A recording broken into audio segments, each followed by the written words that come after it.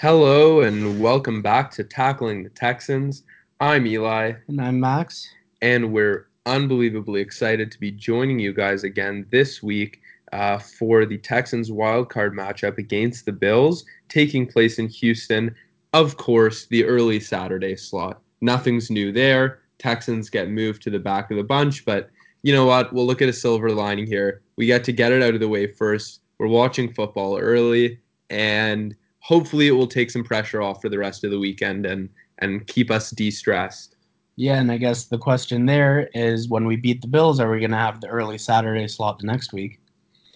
Oh God, I mean, even just saying that we're going to beat the Bills scares me, Max. We're the better team out there, but we're going to get into it as this episode progresses. But you just really don't know when it comes to Bill O'Brien versus a good coaching staff, dynamic young team. There's definitely no guarantee here. To state the obvious, the Bills obviously came into the season without a lot of expectations. They made some interesting moves out in the offseason, picking up some veterans and some, uh, I'd say, decent football players, while a lot of the media and the public was expecting them to develop their young players.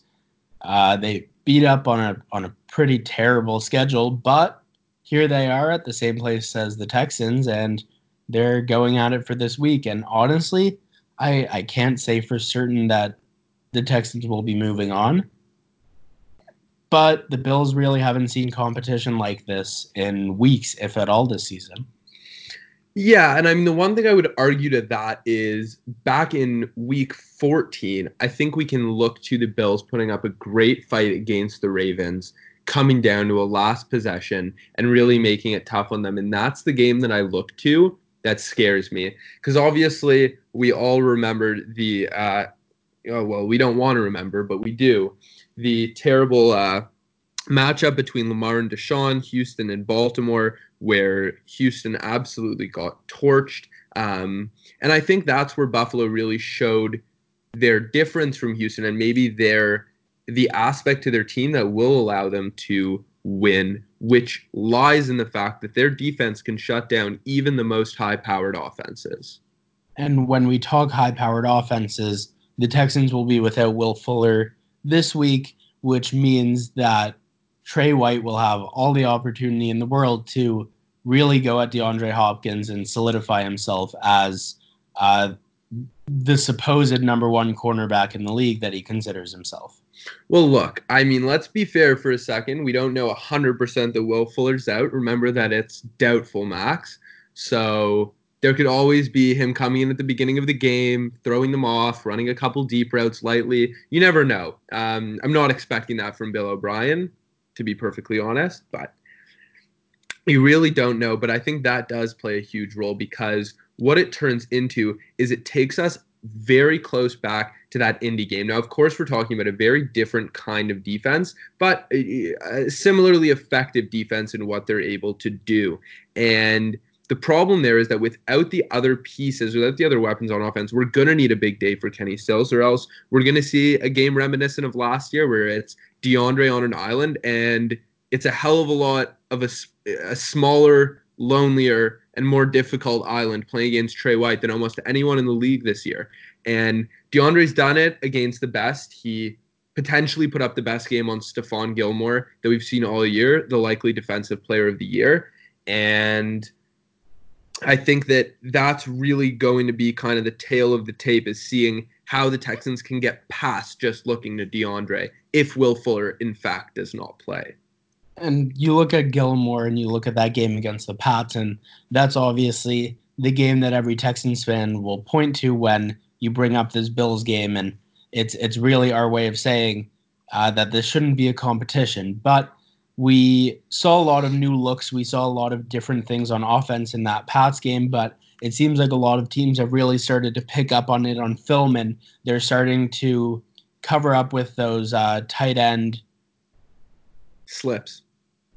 Yeah, they're starting to cover up on those tight end slips, and I don't know if Kenny Stills is going to be as effective against the back end against these Bill safeties, but As much as I want to wish, I really think DeAndre Hopkins is going to have to really ball out against Trey White.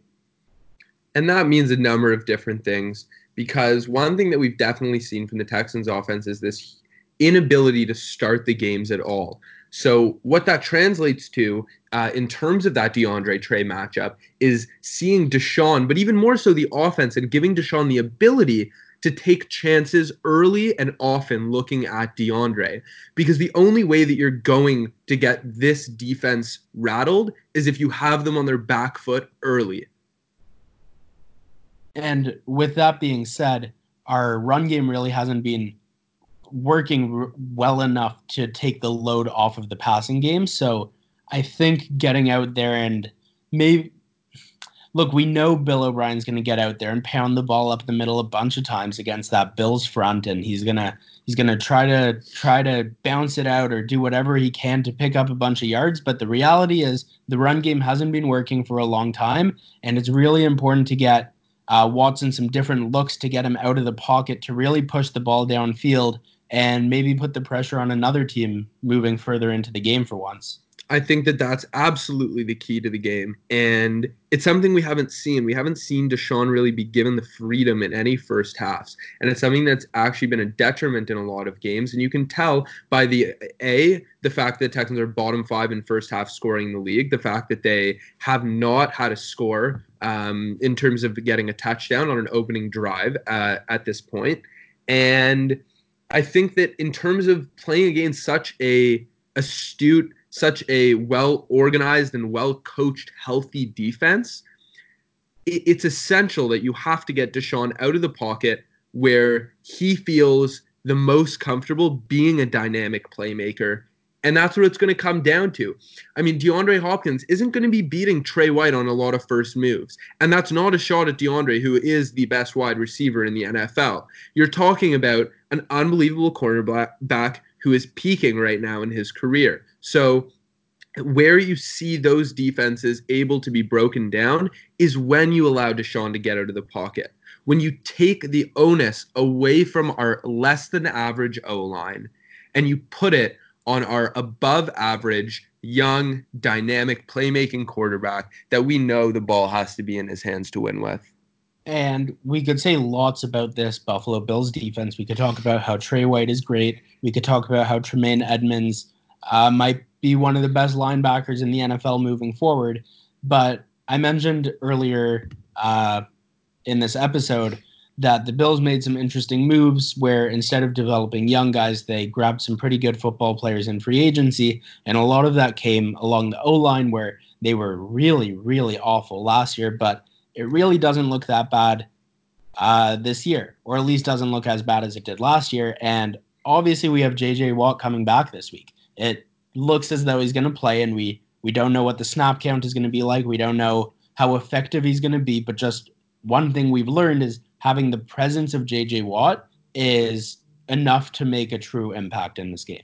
And I think more than even just having his presence on the field, having his presence in the locker room, having his presence on the sideline there for the defense is just absolutely invaluable. You're talking about by far, the most respected and longest standing veteran on that Texans defense. I think that's going to absolutely inspire the defense to really have an above average game, because we've actually seen this Texans defense rally at certain points in the season. In certain games, they've absolutely come through, stepped up to the plate, and done well. I think JJ coming back is the perfect catalyst to see something like that happen, but you never know, because you're also talking about an offense in the Bills that's good. It has its moments. It can be sporadically explosive. But I think the key comes down to what you mentioned, Max. That offensive line hasn't just given Josh Allen time. Even more so, it's actually allowed their run game to thrive. So Singletary's having a fantastic season, and I'm personally worried about getting a little bit run over. It's fair to say. And what we really can hope for is that our linebackers come to play, because we've seen a lot of good from them this year, but we've seen plenty of bad. And Singletary has been very effective, and our run game, for the most part, has been as good as it has been in previous years. And DJ Reader's still very, very effective. and Jacob Martin, who has looked better as a pass rusher than a lot of us expected. He's getting better as a run defender too, but Yep.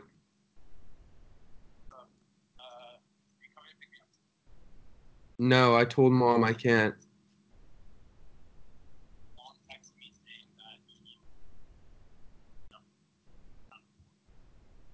I told her that I can't. I fucked something up with our podcast. I need to fix it.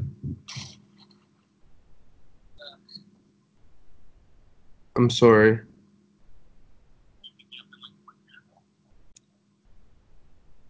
Like, no. Like, I really fucked something.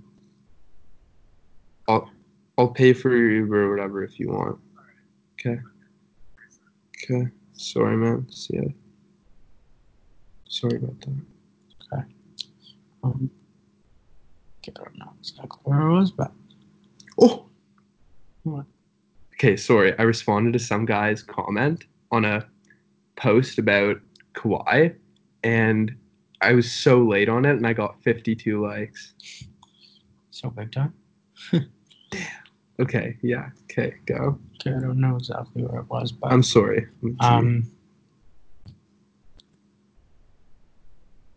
I think what's most important when it comes to having JJ Watt back, and I think what's most important in regards to this defense in our matchup against the Bills, I think, is really just putting the pressure enough on Josh Allen to, number one, fluster him, because he doesn't handle pressure very well. A lot of the times he makes decisions that seem just flat out unfathomable, but it's putting enough pressure to really keep those receivers off of the Texans' cornerbacks, and just don't give them enough time to make our defensive backs look foolish, because we've seen that a decent amount this year with many different teams, and this Bills team and the speed that they possess with their receivers really is no different.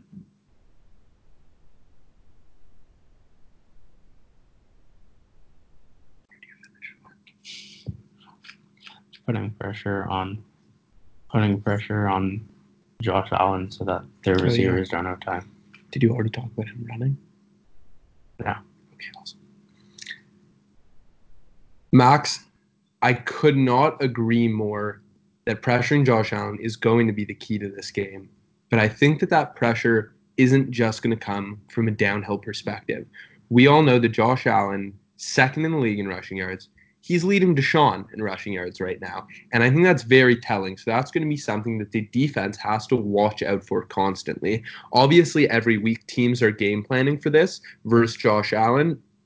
But the Texans specifically have not fared well against running quarterbacks. I don't really have much confidence in Romeo Crennel being able to make those adjustments during the game to deal with it.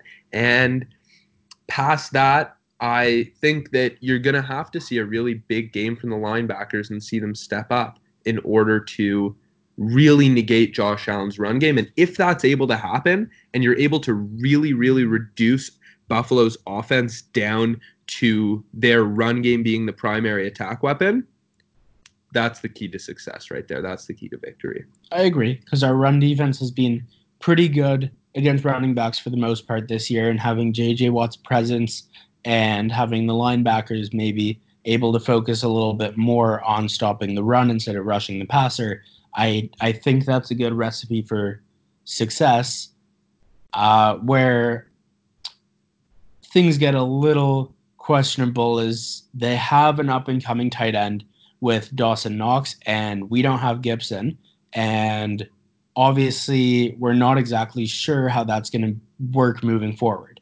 So it's not like they have a stud tight end where next week we're all but likely to see a much better tight end in whoever we play, whether it be Mark Andrews or whether it be Travis Kelce. But regardless, we're going to need to find a way, and we're going to need a game plan to do a better job stopping Dawson Knox and stopping really their really the outside game that they bring to the tight end, and when Josh Allen does flush out of the pocket, it'll be interesting to see what the team can do while blending, trying to stop Josh Allen's run game, while trying to also put a body on Dawson Knox and prevent those broken plays. And I think that's really the key because Buffalo's look, Sean McDermott's a fantastic coach. I become